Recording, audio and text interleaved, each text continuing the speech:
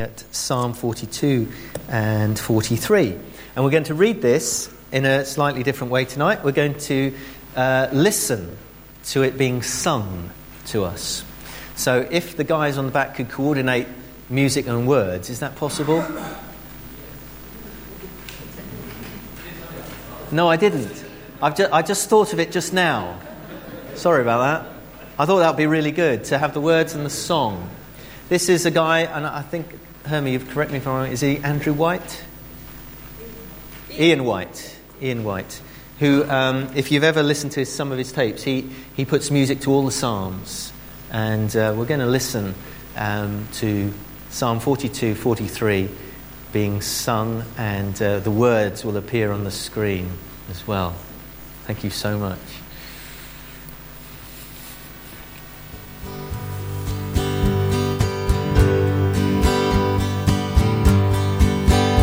As a deer pants for water, I thirst for you, Lord. But I have cried both day and night, while men say, where's your God? These things I remember as I pour out my soul. How I used to praise the Lord among the happy crowd. But why are you so sad, my soul? Why so disturbed within me? Why are you so sad, my soul? Why so disturbed within me? Put your hope in God, for I will yet praise Him, my Savior and my God. Put your hope in God, for I will yet praise Him, my Savior and my God. I will remember you from upon the mountain high.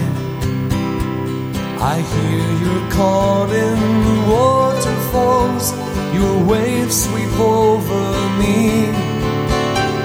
By day the Lord will bring His love, by night I have His song.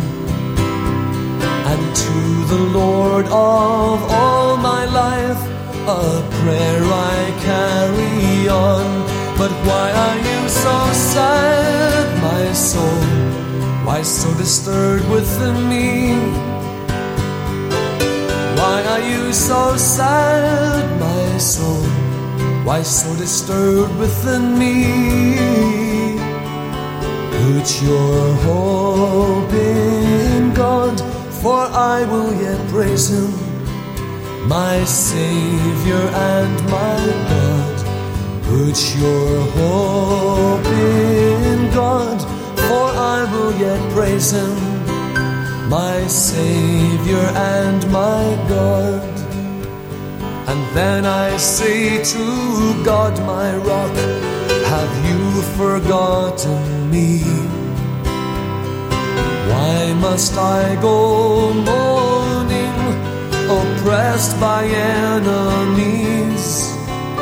My bones suffer agony as I hear the taunts of foes, saying to me all day long, where is this God of yours?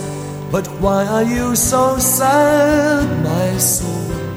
Why so disturbed within me? Why are you so sad, my soul? Why so disturbed within me?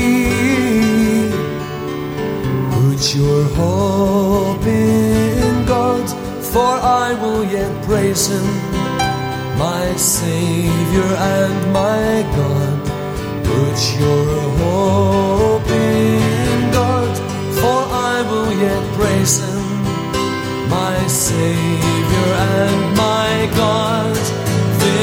Vindicate me, O God, and plead my cause among the nations.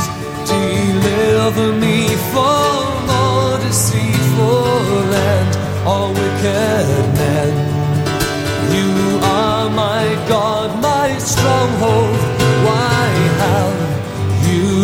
rejected me. Why must I go moaning, oppressed by the enemy?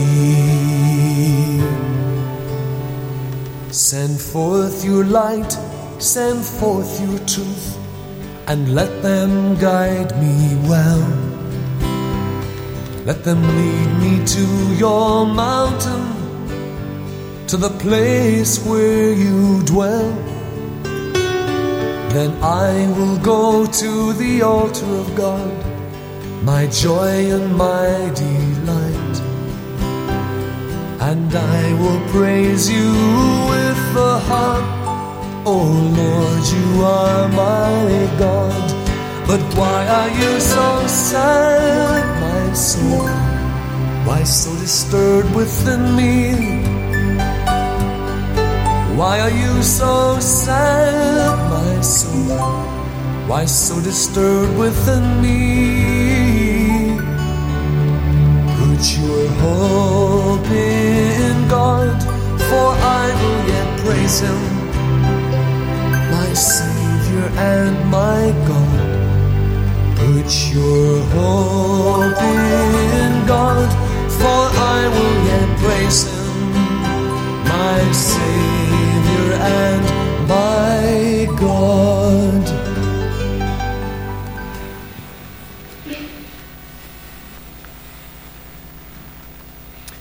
Isn't that lovely to hear the Psalms? And they were songs, of course, and sung as worship songs. So thanks to James and Phil, that was brilliantly done, especially when you realise he wasn't singing the NIV, which is very good. Over these past weeks, over the summer, and as we progress into autumn, we might extend this just a little bit as the nights draw in. Get ready for Christmas. One of the things that I love about the Psalms is that they are songs of experience. There's nothing hidden or pretense about them. There's reality as you read these Psalms. And again, we are allowed the privilege of seeing the full intensity of emotions expressed. Windows on the heart of people. And whether it's joy and delight and thanksgiving, or whether it's sorrow, pain, or grief, these Psalms become for us a source of strength and inspiration, and enable us to express our love and our emotions as well before God. Why I've put Psalm 42 and 43 together, obviously most of you will know that this was one psalm. I don't know why they split it. It's so obviously the same psalm going through. Shall we just pray together? Father, we thank you for your word, and as we've heard it sung over us tonight, we pray that these words will be an inspiration to us, Lord. That we would be a people moulded by your word and filled with your Spirit. So enable us to understand what you would have us understand tonight. And enable us to respond to what you're calling us to respond to as well. In Jesus' name. Amen. On a scale of 1 to 10, if you were to admit how temperamental you are, where would you be? No, you don't have to shout that out. In one way or another, all of us are temperamental. And in the ancient world, the Greeks believed that our temperaments were all to do with our glands. Now, bear with me. They believed that there were 4 secretions, and they were all unpleasantly named. The first one was blood. The second one was phlegm. The third one was yellow bile, and the fourth one was black bile. Sounds really good, doesn't it? And when one or another of these secretions proved to be predominant over the others, they believed that's where you got your temperament from. A person's distinctive nature or characteristic or personality. Too much blood, and you were the optimistic type, cheerful all the time, resilient. And that's where we still, if you looked, and I did look it up just before, the word sanguine comes from, the Latin word for blood. If you're sanguine, you're an optimist. and you're cheerful. Too much phlegm, and you would be called phlegmatic. And a phlegmatic person would be a calm, passive, not easily angered, sometimes described as lazy, lethargic, laid back. Too much yellow bile and you're excitable, fiery, quick-tempered, easily angered. Too much black bile and you would be gloomy, melancholic, despondent, easily brought down, depressed. And most of us are actually a mixture of those things. Now, undoubtedly, we all know that the body and the mind and that the whole chemistry is much more complicated than what the Greeks thought. But I would say if we were all honest and we went round,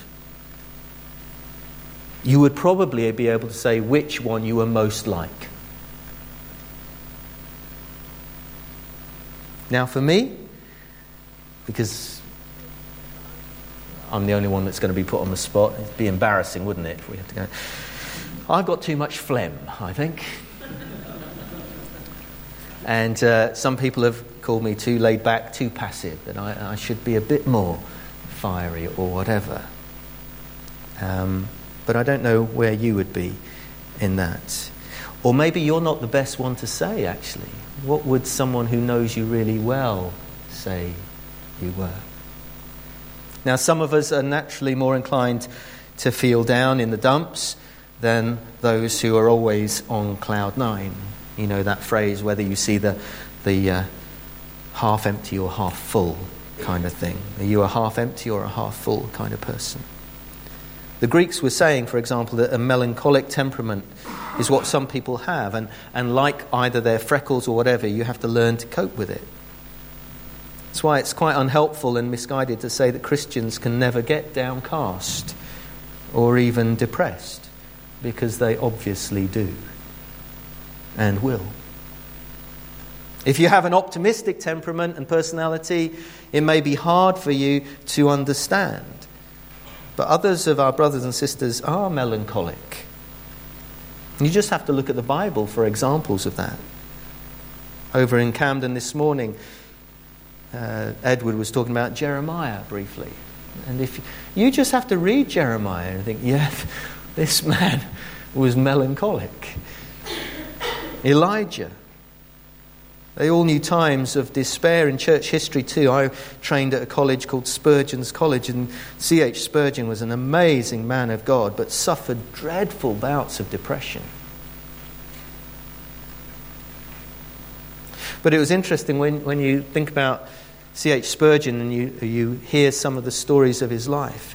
It was that intimate relationship with God, and sometimes out of those desperate times that the anointing of God came upon him, because he was so desperate for God to break in to that situation. So here in Psalm 42, 43, we have what's described as a song of the night. It's clearly written out of an experience of the most intense sadness of heart. Yet this melancholy wasn't an enemy to the writer. In a strange way, it becomes the catalyst for his spiritual development. And there's the key, isn't it? I think that's the key. Whatever temperament you are, it has to be the catalyst for God moving in your life. The key phrase that comes again and again through this psalm is, "Why are you so downcast, O my soul? Why so disturbed within me? Put your hope in God, for I will yet praise him, my Saviour and my God." And what are the causes of the psalmist's anxiety? Clearly, he feels that God is a long way away. He likens himself right at the beginning of this psalm to an animal, a deer, in a drought-stricken land, sniffing at the dried-up riverbeds, longing for refreshment. And we can picture that in our minds. You know, this deer seeking out water, but he can't find it in a dry and thirsty land. So my soul longs for you. That's the key. Even if you find yourself in a dry and weary land, so my soul longs after you, O God. There is an intensity about the psalmist here. He is desperate. He is longing for more of God. He is longing to be refreshed by God, longing for a new encounter with God. And to the writer, God appears to be inaccessible. And many of us, I've heard that so many times in my role as a pastor over the years when people have said, God just feels far away.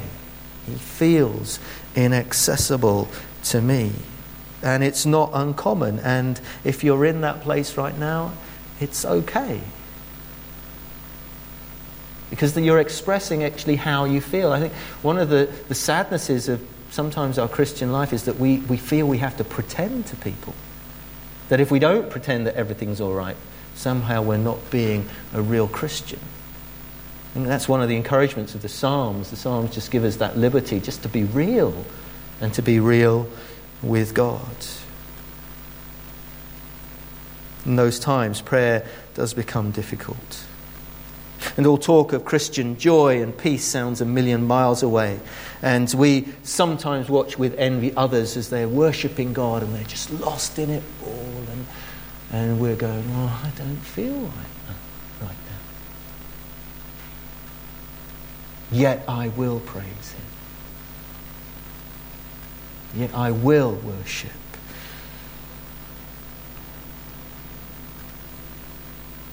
Here the psalmist sees the Heavenly Father as a distant relative. Remote, not because he is, but because he just feels like that. And so often our spiritual life, whether we like it or not, is affected by the way we feel. It's true, isn't it? You know, if we're feeling really rubbish, it's really difficult to get on the front row and to, really just go for it. Even if you've had a really big lunch, it's sometimes hard. Yeah, but anyway.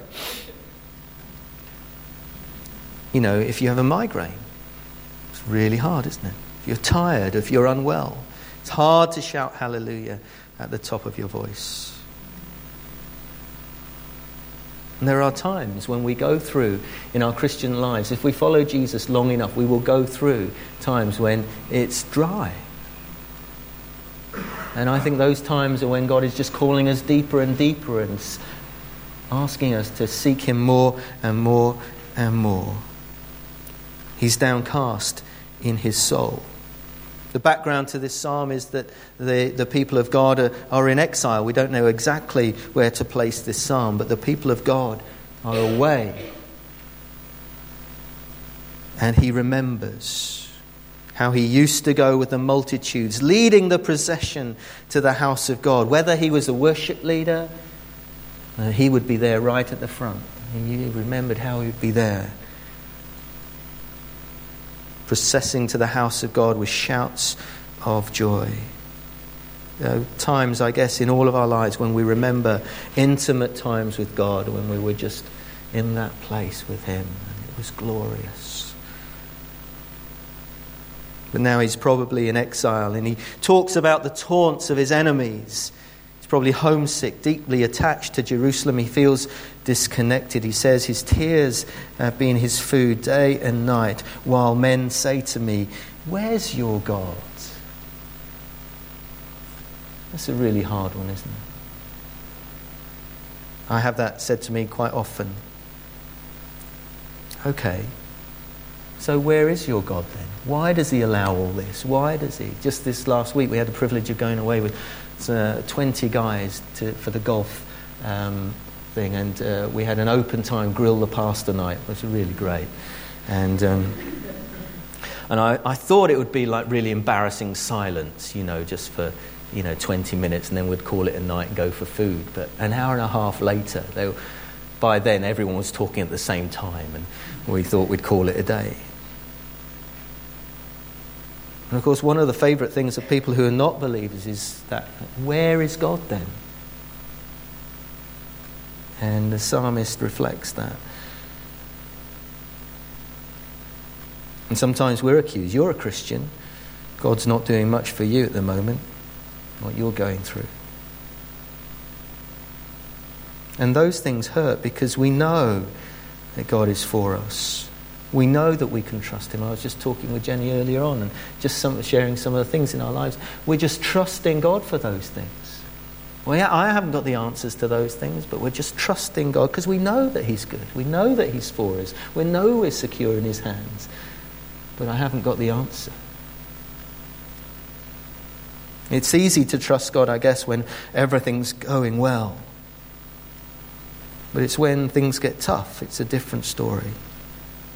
And here the psalmist pours out his heart. He feels rejected. He feels a sense of loss. He feels a sense of grief. He is heartbroken. There is aching in his heart. And he talks to himself, "Why are you so downcast, O my soul?" And he encourages himself, put your hope in God. Because this man is a believer. And all his feelings home in on his relationship with God. And for him, his feelings have become a spiritual problem, not just an emotional one. And sometimes we do. We feel like, no, I'm a believer, but I shouldn't feel like this. But I do. So what does he do? What is his response? What should our response when we feel like that, if ever we do? He faces up to them. He doesn't pretend that they're not there. He doesn't wear a mask. It's not hidden away. He admits his feelings to God and he talks with God about them.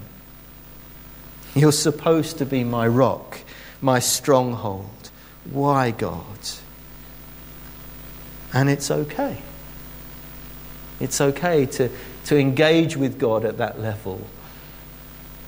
And maybe there is no immediate answer. But it's okay to ask the questions, why, God? What are you teaching me in this?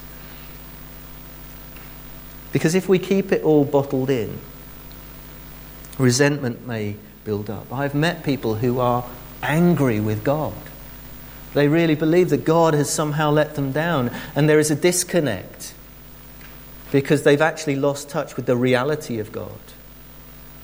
It's actually more about them than God. God has not let them down. That's not in his nature. No, he doesn't always do what we want him to do and the way that we want him to do it. But he will never forsake us or leave us. Even when he feels distant, he is not. That doesn't deny the reality of what we feel. But we come to him, we take it to him, because we know that we can trust him. God is no stranger to emotions.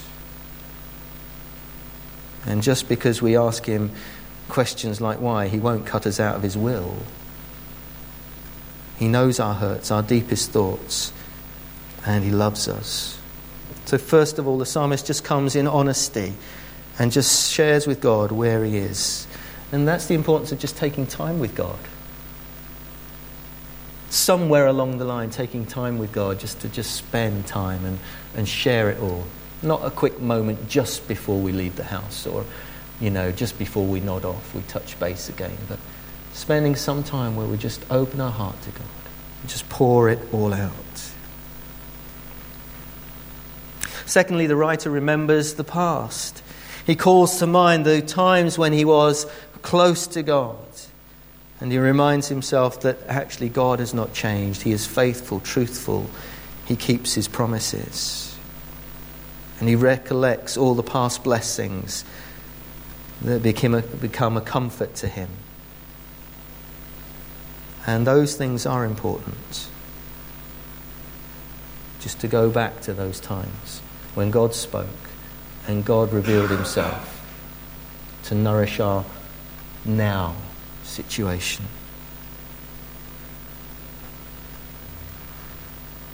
He begins to speak to himself. He's not wallowing in it, but he's just being logical. Why are you downcast? And he names why he's downcast. And he tells himself to be patient, to hope in God. Put your hope in God. I will yet praise him. Because it's not over yet. It's not over yet. You know, I was engaging in conversations with some of these guys over the week, and you know, there are times when you just get to a point of desperation with some of them. You know, it just seems to be just such a block, just a brick wall. And I just have to remind, it's not over yet. And actually God's involved with this. Not over yet.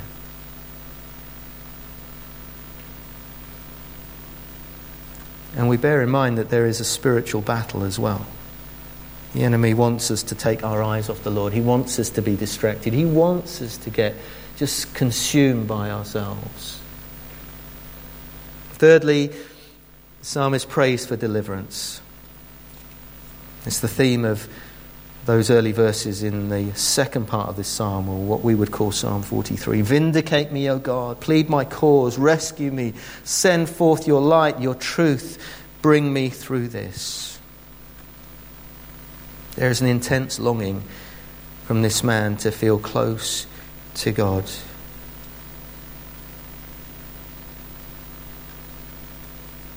And in this dialogue with God, in a funny way, he is drawn closer to God. You know, he's not doing a Jonah. He's not running in the opposite direction. He's actually coming to God with it all and just pouring it all out. And in doing so, he is engaging with God. And there is a depth to that. There is a depth to just being real with God in the day-to-day stuff. The challenge here for me is this desperation that he feels for God. I sometimes wonder how desperate I really am. I remember an African pastor years ago, I heard him speak, and the image has always stayed with me. And he had a young disciple in his church. You can do this in Africa, just ask Rebecca, they'll get away with this. And the African pastor took this disciple who said, I want God more than anything. And he took him down to a river and he dunked him in the water. And he just lifted him up and he said, how desperate are you for God? He said, really desperate for God. And he dunked him underwater and he kept him there for ages until he was splashing about. What were you really desperate for when you were under the water? Air. Are you as desperate for God as you were for the air? How desperate are we? We sing a song, I think Jess sang it this morning, you know, you are the air we breathe. And I'm desperate for you. I don't think I really am. There are moments when I am. That's normally about me. When I'm up against it. I can get pretty desperate then. But am I desperate for God? Or desperate for me? I think God loves it when his people become consumed with him and desire him more than anything else. It was one of the things that, sorry for reflecting on this, but it was one of the things that was picked up by some of the guys. It was an interesting description. Why do you Christians say you put God first above your family? And it challenged me to think how I say these things, because they thought if I put God first, that means I demote everybody else. Everything else gets relegated. Because one person was saying, well, I put my children first in my life. I could never put anything above. And then I talked about worshipping. Whatever you put the most worth on, you worship. Would you worship your children? Oh, no.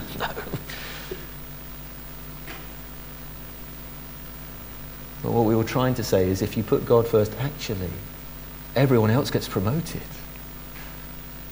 Because when God is in your life, you are a better husband, a better father, a better friend,